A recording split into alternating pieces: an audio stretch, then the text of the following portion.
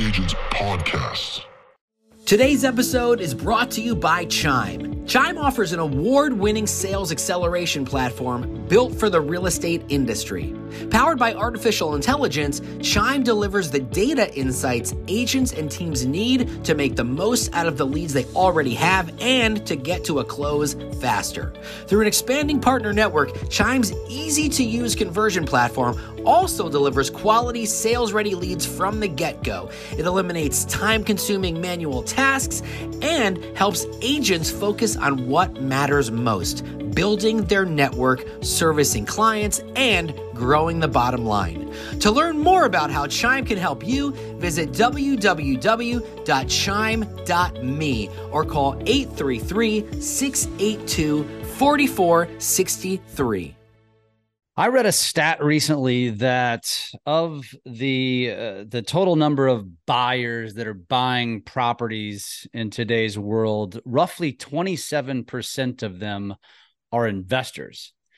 And I don't know how accurate that data is, but I bet you the number still lies somewhere in that vicinity. And I thought that was an interesting stat that just ironically I read recently, and our guest today specializes specifically on the topic of triple net. And we're talking triple net leases. We'll explain what that is if you're not familiar with it. But if you're in real estate and you don't know what the hell triple net is, man, you better tune in and pay attention because this is important for you. Our guest today is an OG from the Bigger Pockets podcast. He is a guest speaker, a consultant. He's written a book called Triple Net Riches and has a ton of knowledge and is an investor in that world. And he's going to explain all about triple net. But most importantly, I think for this real estate audience is understanding the opportunity that exists, not only for you as an individual and an investor, but for you to now maybe market better to investors, because that is a 25+% segment of the market.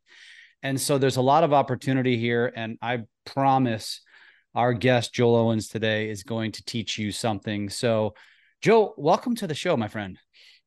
All right. Thanks a lot. Did you know, do you know anything about that stat, the stat that I just busted out at you that I heard on somewhere else? Have you heard that at all? The 27% or? Well, I mean, there's a lot of statistics out there. You could even, I would think the more important statistic for a broker or agent would be, since I do triple net, I'm more national in nature because I'm looking at big metrics, traffic counts, population, demographics. For most agents and brokers, they have more of a local flair. And so you really need to dive down into the, you kind of have your macro data, which might be that 27%. And then you have your micro data, which is what is that particular market that you're working in day to day as an investor and as a broker agent. What are those statistics and what's happening there? Because you could have 27% nationally, and then locally you could have 10%, or you could have 40% locally. So knowing your micro market is more important than the macro. I love it. I love it. It's a good point. So, Joel, I mentioned a little bit about who you are and you know, kind of a little bit about your background, but let's assume that our audience has never met or heard from you before. Tell us a little bit about yourself and kind of what led you down the path to get into this business and what you're now doing today. Yeah. So basically, I owned a couple of different businesses, always entrepreneurial spirit. Tongue twister. You know, my family has some inventors in it. So my Uncle Larry's passed away now. I'm my dad's brother. He invented Goof Off, the hand cleaner. And then they had Oops and Goo Gone competitors come out later on. And then his son was one of the first people that do high language level computer linguistics back in the 80s and 90s. So our bloodline always wanted to do something different, you know, not just the standard stuff. And so I owned a, car audio business. Then I worked for Domino's Pizza for a while, the largest franchisee in the country, Cowabunga Incorporated. Was a store manager there. And then I went out, opened my own restaurant. And I just didn't like the hours, a lot of nights and weekends. And so then I was driving part-time for Domino's. And then a buddy of mine owned a landscaping business, and instead of hiring more crews, he was busting at the seams. He just decided to sell it off because he had an offer to buy his business. And then he went into residential. Well, I'd always been interested in real estate. And so then I got licensed, and I found out quickly that residential nights and weekends wasn't for me. I was looking for something different. But when I was driving, one of the older drivers there, him and his brother inherited a coin laundry shop down in Marietta, Georgia. And a developer approached them to buy their property because they wanted to assemble all these pieces and do a 650,000 square feet mixed use retail project there on about 20 acres. And so they called me in to review the contract. I was just licensed for the first year. And the developer called me after the meeting and said, "You caught every single out in our contract. No one's ever done that. You caught, all 12 outs we have in the contract to extend it or not put much earnest money down or, do all this bullshit stuff." And they're like, "We never had that happen before." And we're like, they brought me on board to assemble the other land pieces. And then I did that for about 2 years. Kind of, a typical way is you go into a commercial real estate firm, they stick you with a senior director that's been there forever, and you get on a team and you cut your teeth that way. Mine was like fire and brimstone, trial by fire, balls out, just learning on the street basically. And then after that happened, the economy, you have these economic cycles that happen every 10, 12 years. And then it goes to where instead of new construction, people buy older buildings that are cheaper than what it would cost to build new at that point. And so then I went into selling large apartment buildings. Didn't really like that as much, more as a residential aspect again. And then I just got into the business side of it because I love business before because I owned other businesses, and I just gravitated toward the triple net in the retail space. Wow. It's interesting that first of all, you said that you were in the business for roughly a year and you're the one digging through this contract with with a fine comb. It's an interesting comment because you hear so often, especially from gray hair agents, about maybe the younger generation of agents, how they just don't know how the hell to do their job. And let's be honest, we had an influx in our industry over the COVID years, where every Tom, Dick, and Harry just thought, well, I got time, I'm going to go ahead and get my license. When it comes to just things like that, like reading through a contract and actually understanding and deciphering, the nuances and the specific details, what would be your advice to a newer agent who probably hasn't spent the time, or what is it that kind of gave you, with limited experience, that eye to catch all of these outs? So I've been a lifelong learner. I love to learn and read. And so everything's digital now on the internet, but back in the day, the internet was just starting out, AOL, dial up, all that crap. And so I would go to Barnes and Noble and I would go to the real estate section and I would pull like 4 books down. And then I would read all those books on the couch there or the chair in the span of 2 hours, because when you're starting out, you're poor. Typically you don't have any money, but you got a lot of time. When you get wealthy, you have a lot of money, but you don't have time. It flips on you. Yeah. So you have a different problem to deal with, too much business, that kind of thing. And so when you have plenty of time in the beginning to read and learn, no one's going to give that to you. You have to go out there and learn yourself. And what I would do is I'd read the books through the whole book. And, some of them have fluff and stuff, but every once in a while, maybe 1 out of 10 books, they'd be so good. I'd be reading the pages slower, even though I'm a fast reader, because it had so much great info. And I would spend the only $15 I have, and I would buy that book, take it home, and read it again and again and again. And I read hundreds of books that way at Barnes and Noble. And then in the library was free. I'd go find these older books that still had some good info in them. Maybe 60% of it was still relevant, but it was free, and I had all the time in the world, right? And so, experience with deals will teach you so much, and then so much book knowledge will help you get started along the way.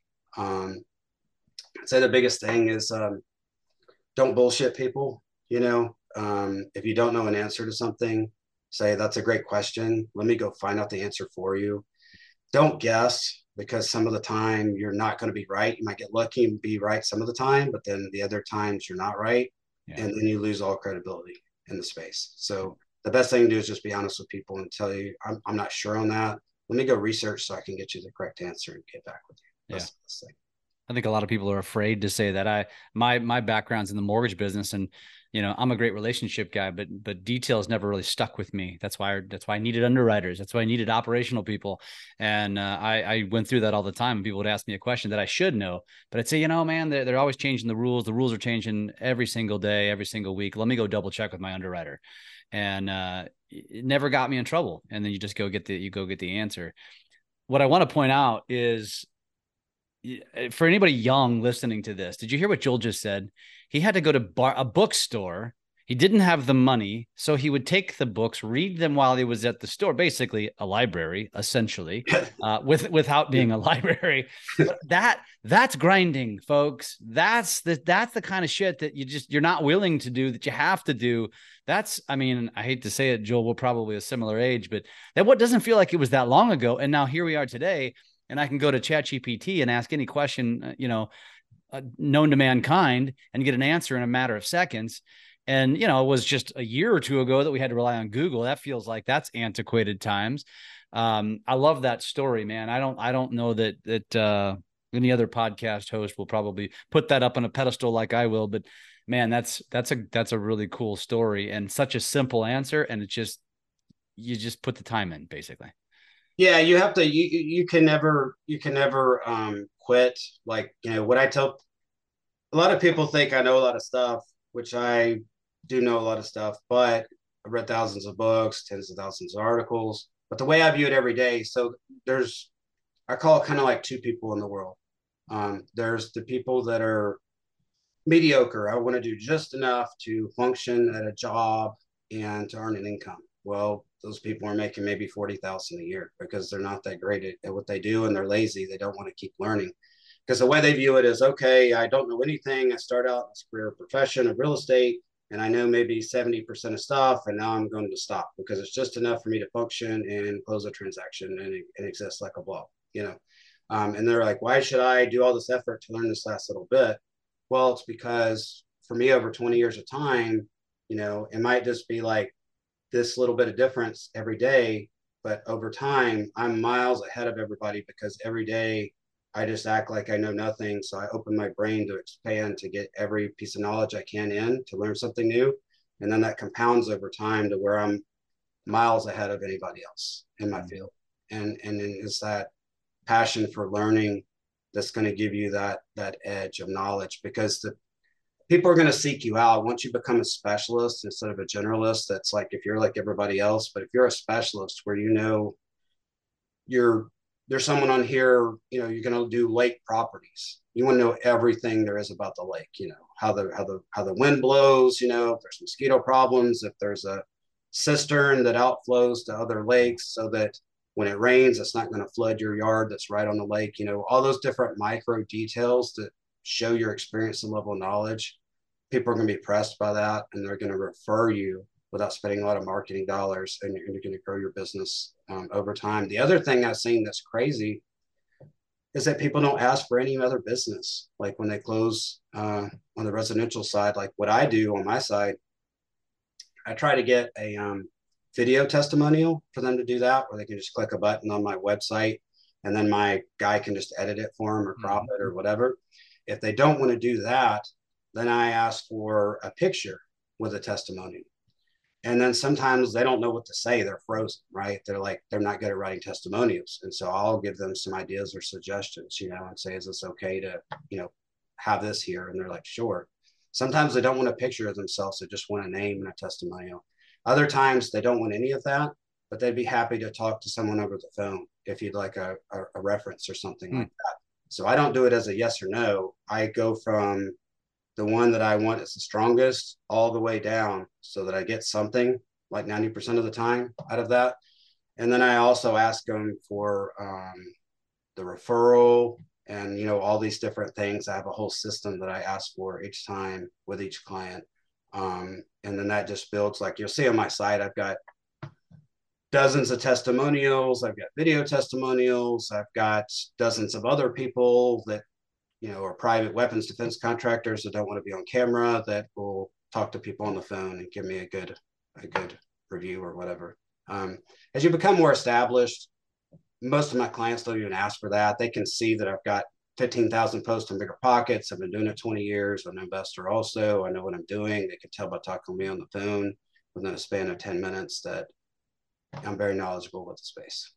So, when you're first starting out and you just got a couple of testimonials and stuff, then people are going to want to check those, when you're earlier on in your career. And I just want to give people the reality of any trade or profession. When you're in your 20s and 30s, you typically look for a magic pill, right? You look for all this magic pill crap and you bounce from industry to industry and you're like, what, someone's doing some smoke and mirror thing on YouTube and they got 3 million followers. Well, they've been doing it for 12 years and they have 3 guys working for them full time in a room. And then they work 12 hours a day editing all this crap, right? So they don't sit on their ass like they make it appear in the video. It's all smoke and mirrors and illusions, right? Yeah. And so any field, to be at the top of that field, you're going to have to work. You're going to have to put in the work to be the best. There's no way around it. You have to accept it in your mind as the way it's going to be every day. People are afraid of change.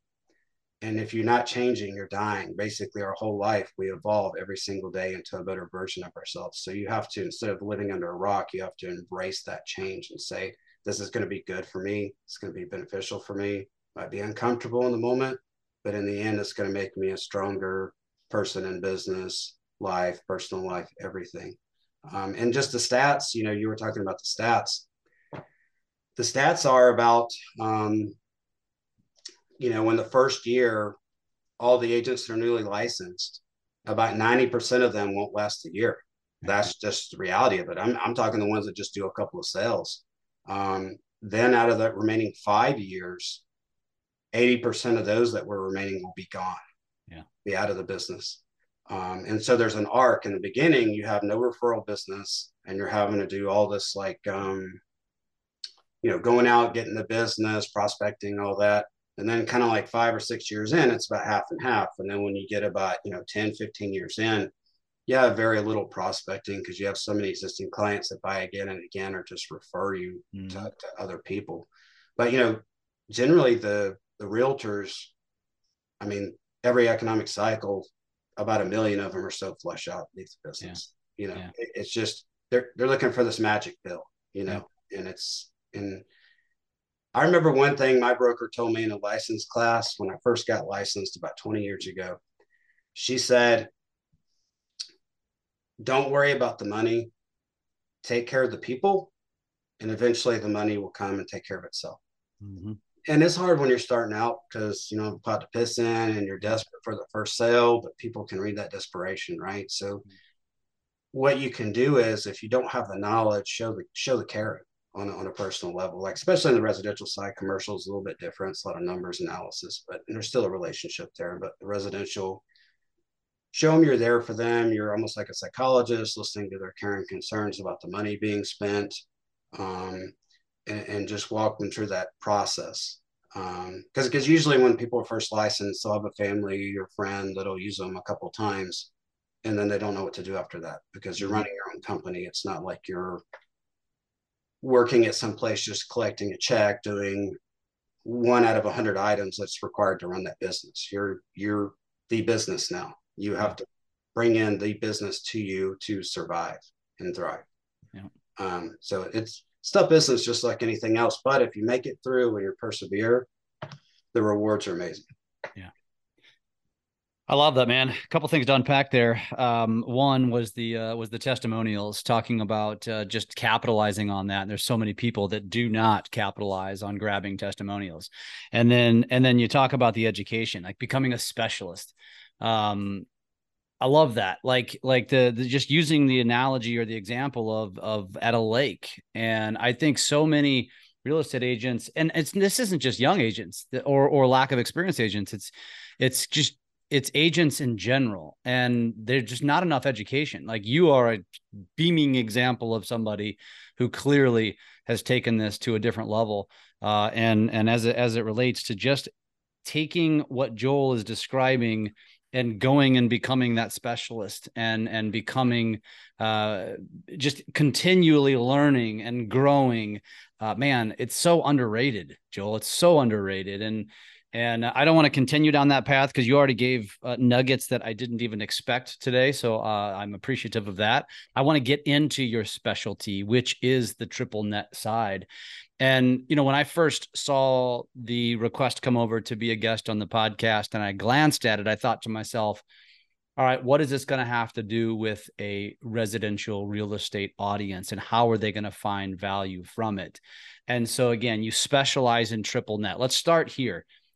You explain, because I don't want to assume everybody knows what triple net is. They should, but explain what triple net is and then maybe help articulate why this has relevance to a residential real estate professional. Okay, so triple net is net, net, net. So it means that it's almost like a stock, except you own real estate. It's commercial landlord tenant laws, which are a lot more favorable than residential landlord tenant laws because they're constantly trying to protect, the government's constantly trying to protect those tenants because they're considered unsophisticated, whereas on the commercial side, both parties, the landlord and the business, are considered sophisticated parties in a transaction or a lease. And so net, net, net means the property taxes, insurance, maintenance to the property is totally done by the tenant. You do nothing. You get mailbox money, but without the volatility of the stock. You have a long-term lease, typically 10, 15, 20 primary years, and then options. And those people buy the investment grade credit rated tenants, that Standard and Poor's triple B minus or better rated credit grade, that over the last 50 years, they have a default rate of maybe like 0.25% or something like that. It's like nothing, right? So there's like almost no risk to owning these assets. And so people that tend to obtain wealth, if your net worth is 200,000 and you're getting a 10% return a year, you can't really live off of $20,000. But if you're worth 5 million, you invest 3 million and you got 5% usable cash flow, 150,000. In most markets, you can live comfortably off that, keep growing the money, reinvest it, generation of capital, keep growing that money. Where it relates to residential agents is, after a time in your career, you have so much success, you're going to want to tamp down a little bit, slow down, enjoy life a little bit. You're not going to be dealing with tenants, toilets, termites. I know a lot of landlords that stayed in residential for 40 years had 3 or 4 heart bypass surgeries and strokes and all kinds. It's a lot of stress dealing with those residential tenants, right? They don't want to pay the rent. They're put the Xbox or the large TV. I used to own an apartment building, I had 20 tenants. So, I know that space, and it's just not the lifestyle I wanted. So what you're trying to do is you're trying to convert your investments that are active investments and your income from your business, being a residential agent, to eventually over portfolio to the passive side where you're not doing anything. So if I have $500,000 coming in passively a year, I can decide how much I want to work, how much I don't want to work. I can decide this is the other huge mistake that I see agents make. They take any business in and try to make a sale with it out of desperation versus having a focus and a plan, right? So I have what I call my ideal client profile, and they meet certain objectives. Like they're a surgeon that makes $1.5 million, $2 million a year. They're a high level corporate executive. They're a medium to large business owner. I've been doing it so long that I know who's an optimal client, who is not. And I make them sign an exclusive written agreement to work with me for a year because I know how long stuff takes to find it. And so by doing that, I have a vision. So if someone else comes to me and says, I have 20 million to invest, but I want to look on the side, or I want to alter your agreement or whatever, I tell them to F off, go pound sand. I say, I got an agent that's 5 years in the business that'll take your business. I take a referral fee off of it. I just hand them off to them because I don't need to do that many sales, right? Mine are bigger sales. So I can do 15, 20 transactions a year and make 3 million income and just take that money and then put that into value add stuff. I'm stabilizing myself, dark buildings on the triple net side, and then syndicate the rest to my passive investors. And just between my net worth growth there and my income growth, I can scale my net worth 5, 10 million a year, working 30 hours a week. But it took me 20 years to develop that ideal game plan, right? Because when you make the first million, you're just going balls out, trying to do anything. You're younger, putting tons of hours in. Then after a while, you're like, whoa, I'm making a lot of money now, but this is really hard work. How can I systematize this and structure with my ideal clients to have the business and the daily life that I want, with having an easier life? And then that's when I developed my game plan. It's set out that way. So as it relates to just this whole mindset and shift, what is your advice to a real estate agent, as it relates to this topic? So I would say, what kind of life do you want to live on, ideally, or your ideal life on a daily basis? That's the most important thing above anything. That's the most important thing. Because when people make their first 100 or 200,000 a year, and they were making 30,000 a year, they get a chance to breathe and then say, okay, what am I passionate about in life? Instead of just paying the bills that are going to be shut off next week. Then after you make your first million, you're like, okay, I made my first million. If I live conservatively off of 70,000 a year off my investments, I don't have to work another day in my life. So I've met my burn rate, like what I'm spending out each month compared to what my investments generate for me in return. So then that's another level of elation. Then when you get into 5 and 10 million plus net worth, and you start getting older in age, you start valuing time a lot more than money, because you see that money is infinite, time is not, right? And so then you're talking about, what kind of life do I want to live on a daily basis? So people talk about balance. Balance is bullshit. There's no balance. So I tried that in the past. What I focus on is harmony. Like, how do I feel today? Because you could have 100 hours in 4 different buckets, and you could be technically balanced in all aspects of your life and be absolutely miserable. You could hate it, be absolutely, just destroy everything in your life. Harmony is about, how much do I want to work? How much family time do I want? How much, traveling do I want to do? How much do I want to work on my health on a daily basis? And it's a constant adjustment on a daily basis about how you feel in the moment, what kind of life you want to live. So my goal personally, that I set, is I'm 48 now. By the time I'm 70, billion net worth, bought 1,000 properties, being 1,000 podcasts. That's the metrics that I've set for myself. Working no more than 30 hours a week. So I have employees, systems, processes, and I'm okay with, by the time I'm 70, if I'm worth 500 million, if I did it my own way and lived my own way, my own life, and I have those memories, the videos and pictures to pass on, that I enjoyed myself, and I can pass on to future generations to inspire them. Like, sometimes people ask me, like, why do you want to be a billionaire? It has absolutely really nothing to do with money. I enjoy, like, giving the car wash person a great tip and knowing that they can take their family out that week and see their face light up. That gives me more joy now than making another million. The million's nice, but it doesn't give me the same payoff that it used to when it was the first million. And so the other part is, if I came from nothing, I mean, I was on food stamps. My father was killed in a car accident when I was 15 years old. We went through hell and back. And if I can do that and achieve that massive goal, then everybody else in my future bloodline, no matter how small or big they think their goal is, then I'll be a benchmark where they'll feel inspired to achieve it. And so for me, that's the goal behind making that $1 billion net worth. There's nothing to do with the money whatsoever. It's just the hitting that goal. And so I've just known people that start having success, and then here's another golden nugget. So in real estate, you have nights, weekends, you have maybe a spouse that doesn't understand the space. It can be easy to have success with it once you get success rolling with a business. It can be hard at home to work on your health or other aspects of your life with your spouse and everything. And then you pour all the stuff into your business, right? Because it's easy. You're getting traction on something. This is difficult. You stay away from that. And now you grow your business, but every other area of your life is suffering, going in the toilet. Basically, I know people, my estate planning attorney, he told me a guy that worked 80 hours a year at his business until his 70s, sold it for $200-something million, called up his kids, wanted to spend time with the grandkids. They wouldn't let him around them.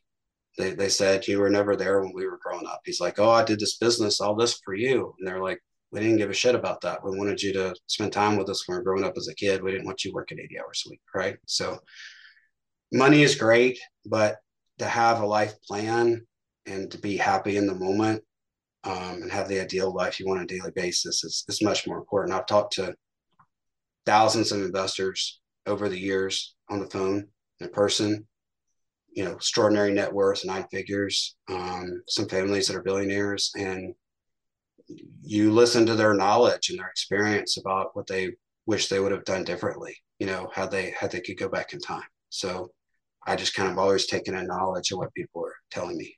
Yeah, man, that's deep. You went a lot deeper on triple net than I anticipated there.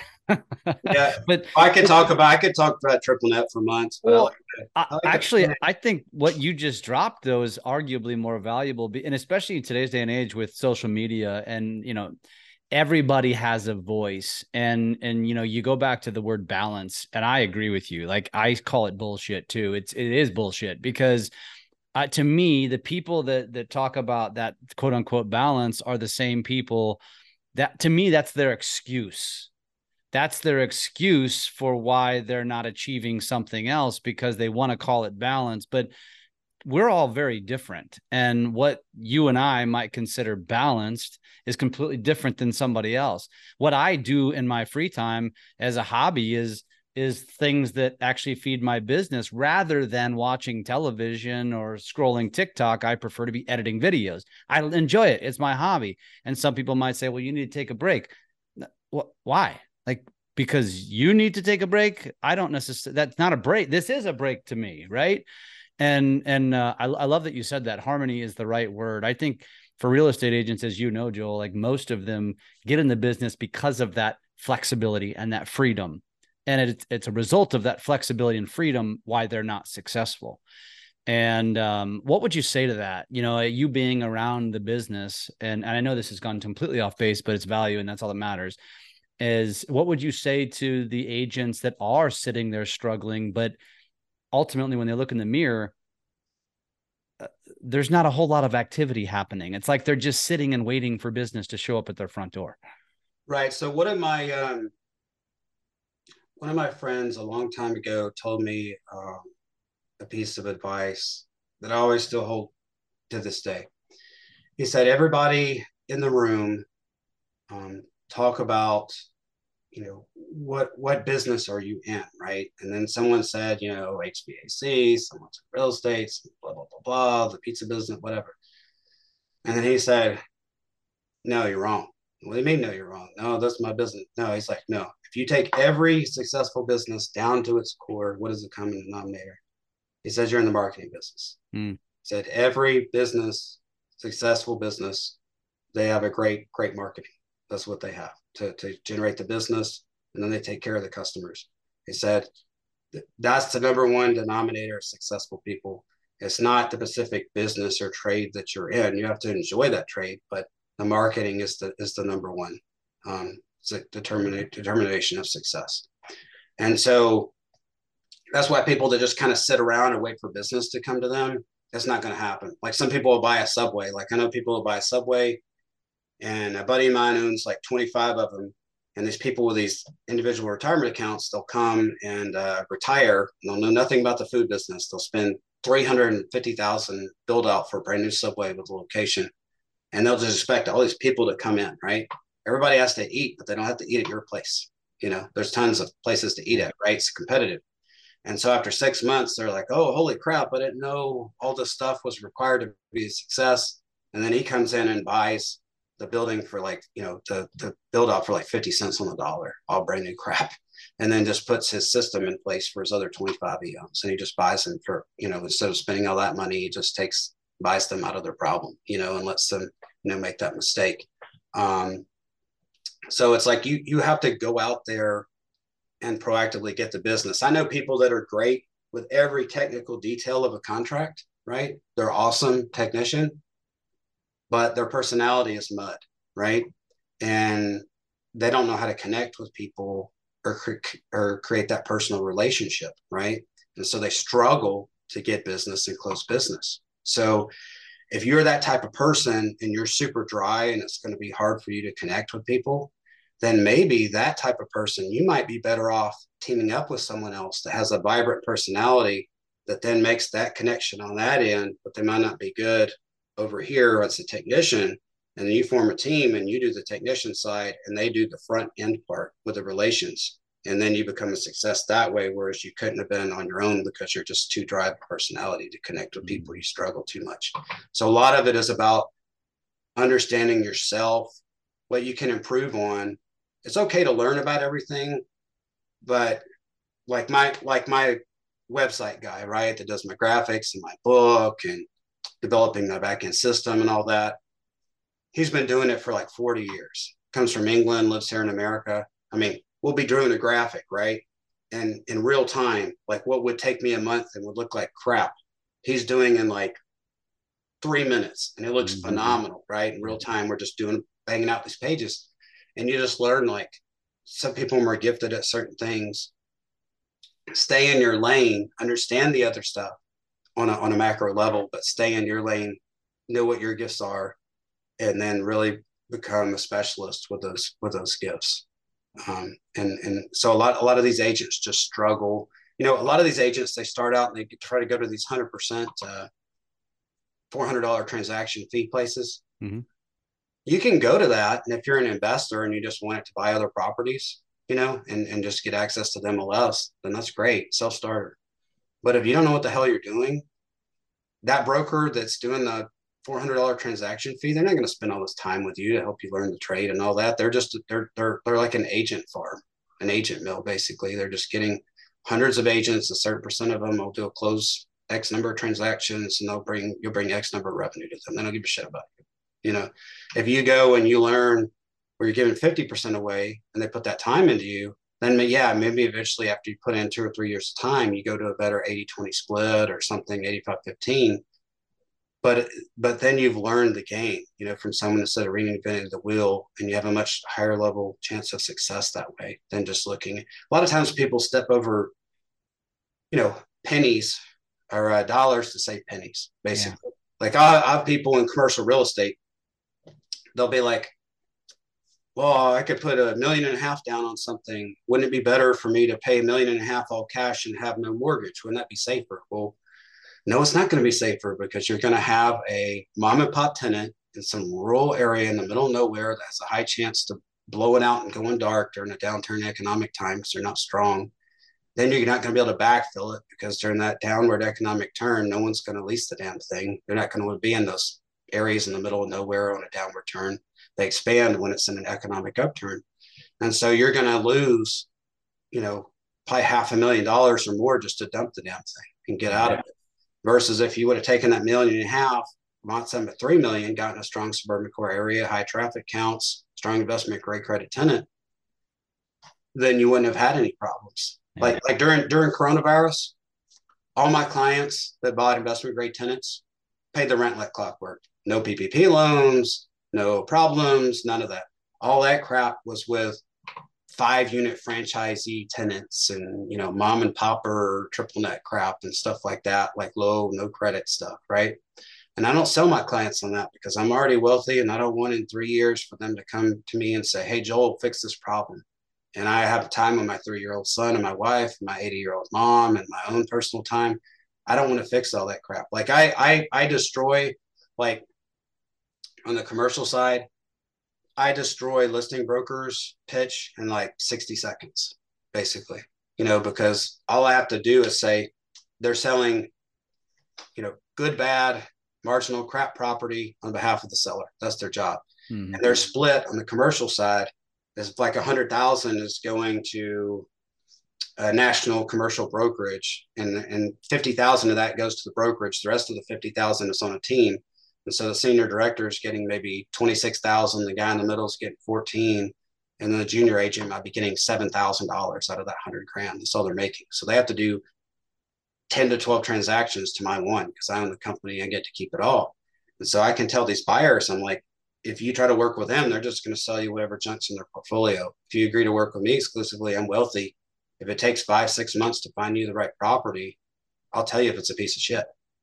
Don't buy it. I don't want that problem. I'm already wealthy. I don't want to deal with that. And then usually when I tell them that, they're like, okay, where do I sign? Press hard. I want this, because they know they're not going to be sold a bunch of crap just to affect a sale. Mm-hmm. you really have to, like the new agents on the residential side, you really have to watch out and have that integrity, that personal integrity when no one else is looking. And you have to say, even though I know it's hard, I'm going to sell them the property I believe is the best for them versus what makes me the most money, or just making a quick sale in the moment because I got to pay some bills. You know, that's short-term thinking. Long-term success is cultivated over time, but it's much greater success that you have over time too. And that versus the short-term.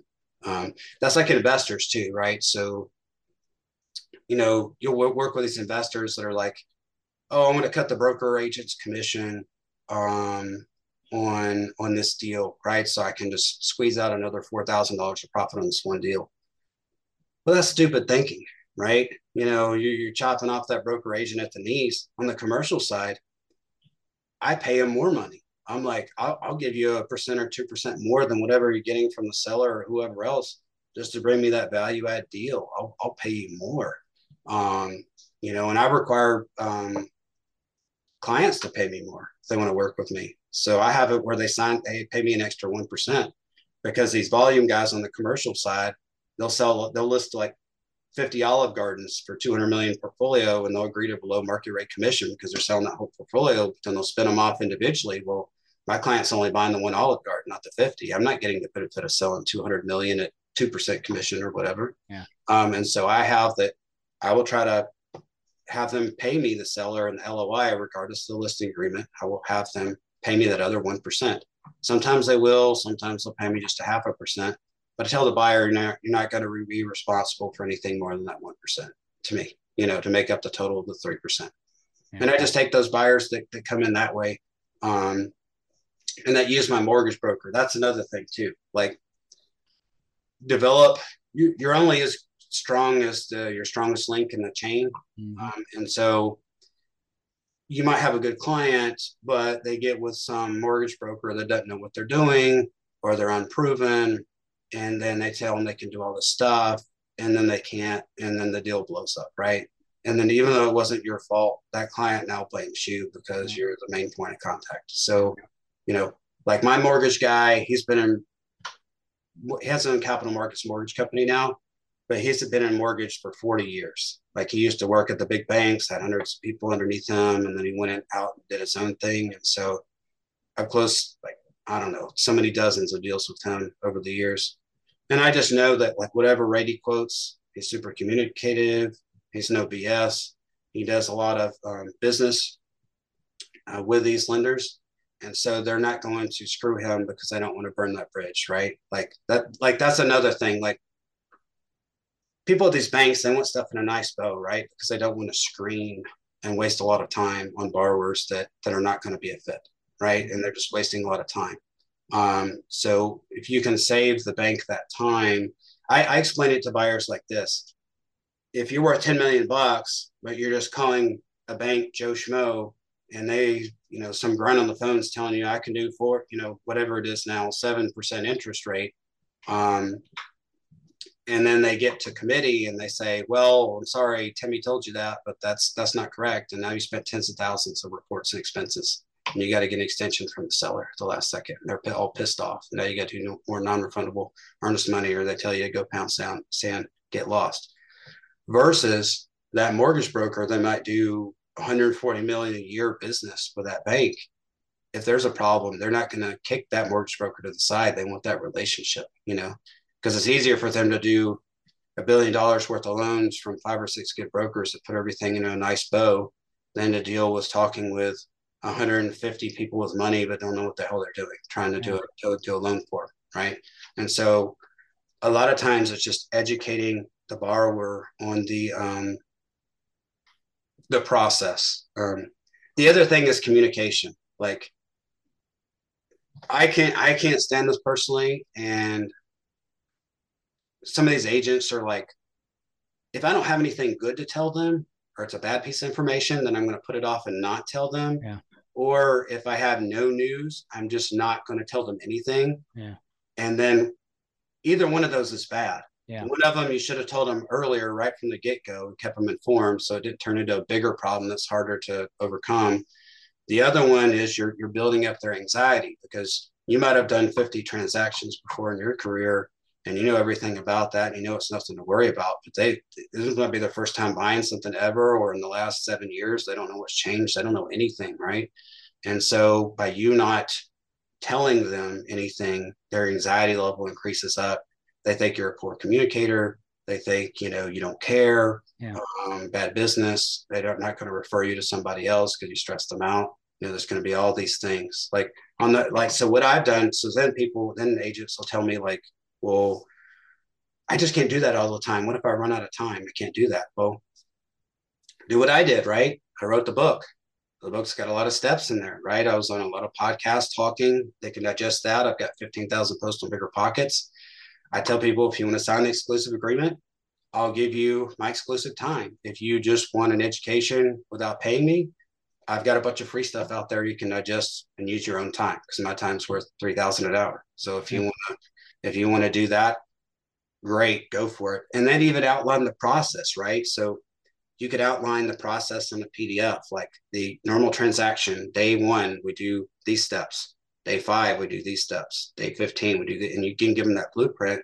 So when they have that anxiety, they can go back and look at that step and say, okay, I can't get a hold of so-and-so on the phone. She's busy or he's busy, but I can see this is the next step I should be working on right now. And it automates a lot of the communication. Like so I have a WordPress front end website, the triplenetinvest.com. The back end website is being custom created, triple layer encryption JavaScript, where they can log in. And I'm expanding on more things than were in the book on the back end of the system. So I'm building my system from the ground up. The engineer for Lowe's Home Improvement that did their website and their apps, that's still their lead engineer. He's developing my system, coding it, and building it from the ground up. And then my marketing guy that does my website, my books, he's doing the graphical interfaces that'll connect with the code and the pages in the system. And so I'm just like, I can't stand regular like emails like Comcast or Gmail because all the spam comes in and you got 5 deals going. You're having to try to pull out what's the latest update from whoever. That's a big cluster. So I'm developing an internal chat system that'll be attached just to that one deal for lawyers, attorneys, everything, where I can just click a tile. It times the amount of time I've spent on it, zooms in on that deal. And then my employees, at times their time they're spending on that deal. And then I can just do a quick message to them within that deal. And I can set different controls of what the attorneys will see and all these different metrics. And it's all just going to be like, it's going to have a self-help tutorial too, also for the clients that can log in, and we'll show them in real time or updates where they can log in 24/7 and see the updates. So we're not having to call them for that. And so it's never been built on the TripleNet side. I'm kind of like building like an Amazon for TripleNet basically for myself, because before you'd have all these what happens is these companies will develop a little CRM. I'm sure all your agents can relate to this. They'll build a little CRM. It's got like 30% of what you want. And then they promise you all this crap. We're going to keep adding this stuff, more of what you need, and take your ideas into consideration. And then after they build up so many subscribers, they sell off in 2 years to some giant conglomerate that says they want to now go in a different direction and only does like 15% of what you want it to do or whatever, right? So you're telling your clients to go over here with Dropbox and do this and do that and DocuSign this and do all this crap.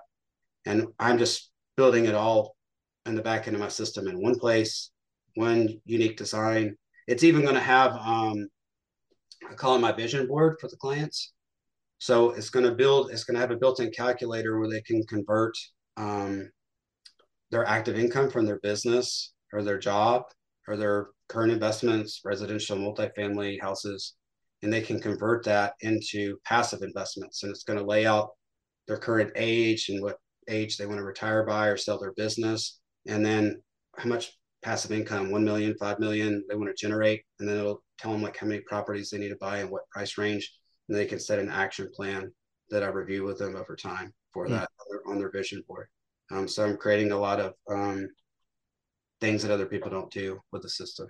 It's a lot of work, more than the book. The book was a lot of work because we spent those are custom graphics in that book. I mean, we sat there and created all this crap. And now I'm taking images in a book and having to make them dynamic and actually like click through and work in the back end of a website, which is even more work. it's exhausting a little bit. Well, it sounds like, based on everything you described today, it does not surprise me because it's almost like a hobby for you. You enjoy this stuff. You already mentioned your website, triplenetinvest.com. So NNNinvest.com.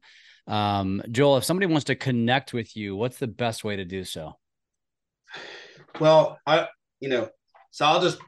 be honest. Like, I think I've got a LinkedIn. I think I've got my Bigger Pockets, but literally like about every second of my day is planned pretty much between personal and business.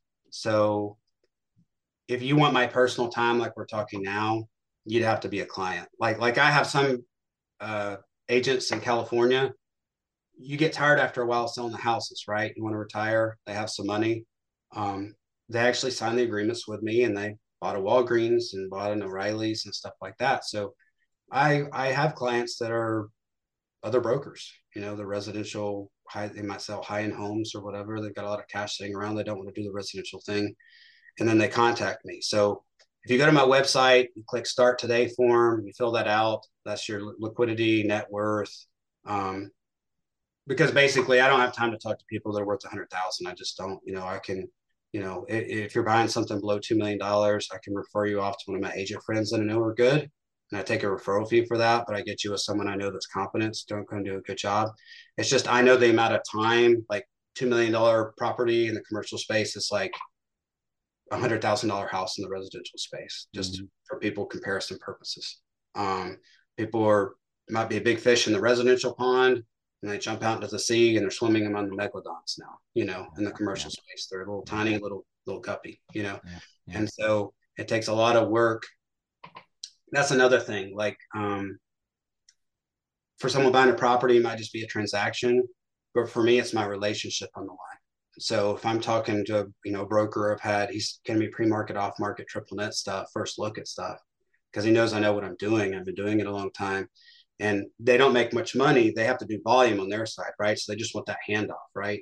Because they don't make much per transaction. So they don't want a lot of buyers asking them a crap ton of questions and following them through the process, and so they just want to hand it off to me. Well, if they get egg on their face and that deal fails, that developer will say, I won't give you business for 6 months. I'll go to the next brokerage, and they'll lose a crap ton of money.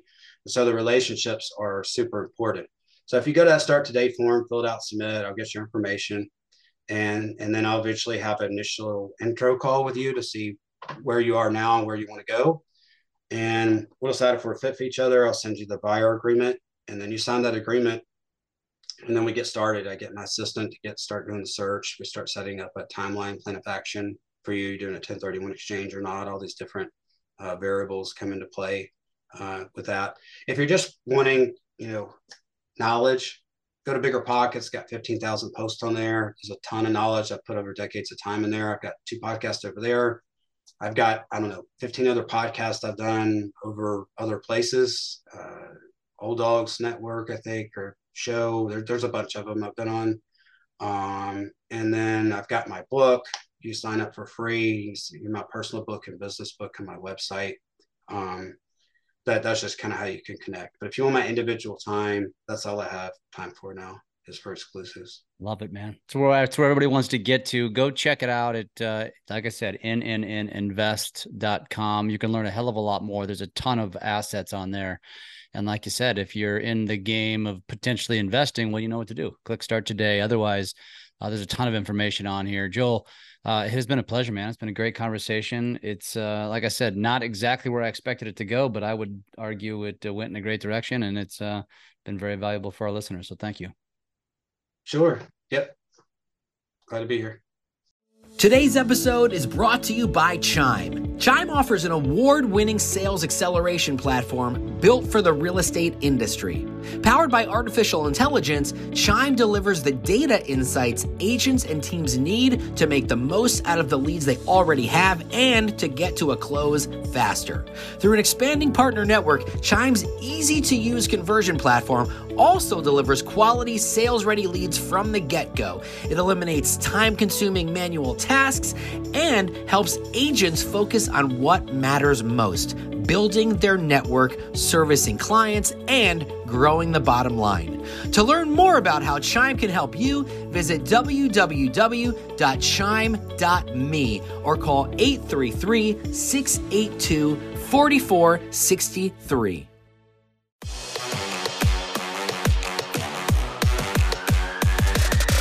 Lab Coat Agents Podcast.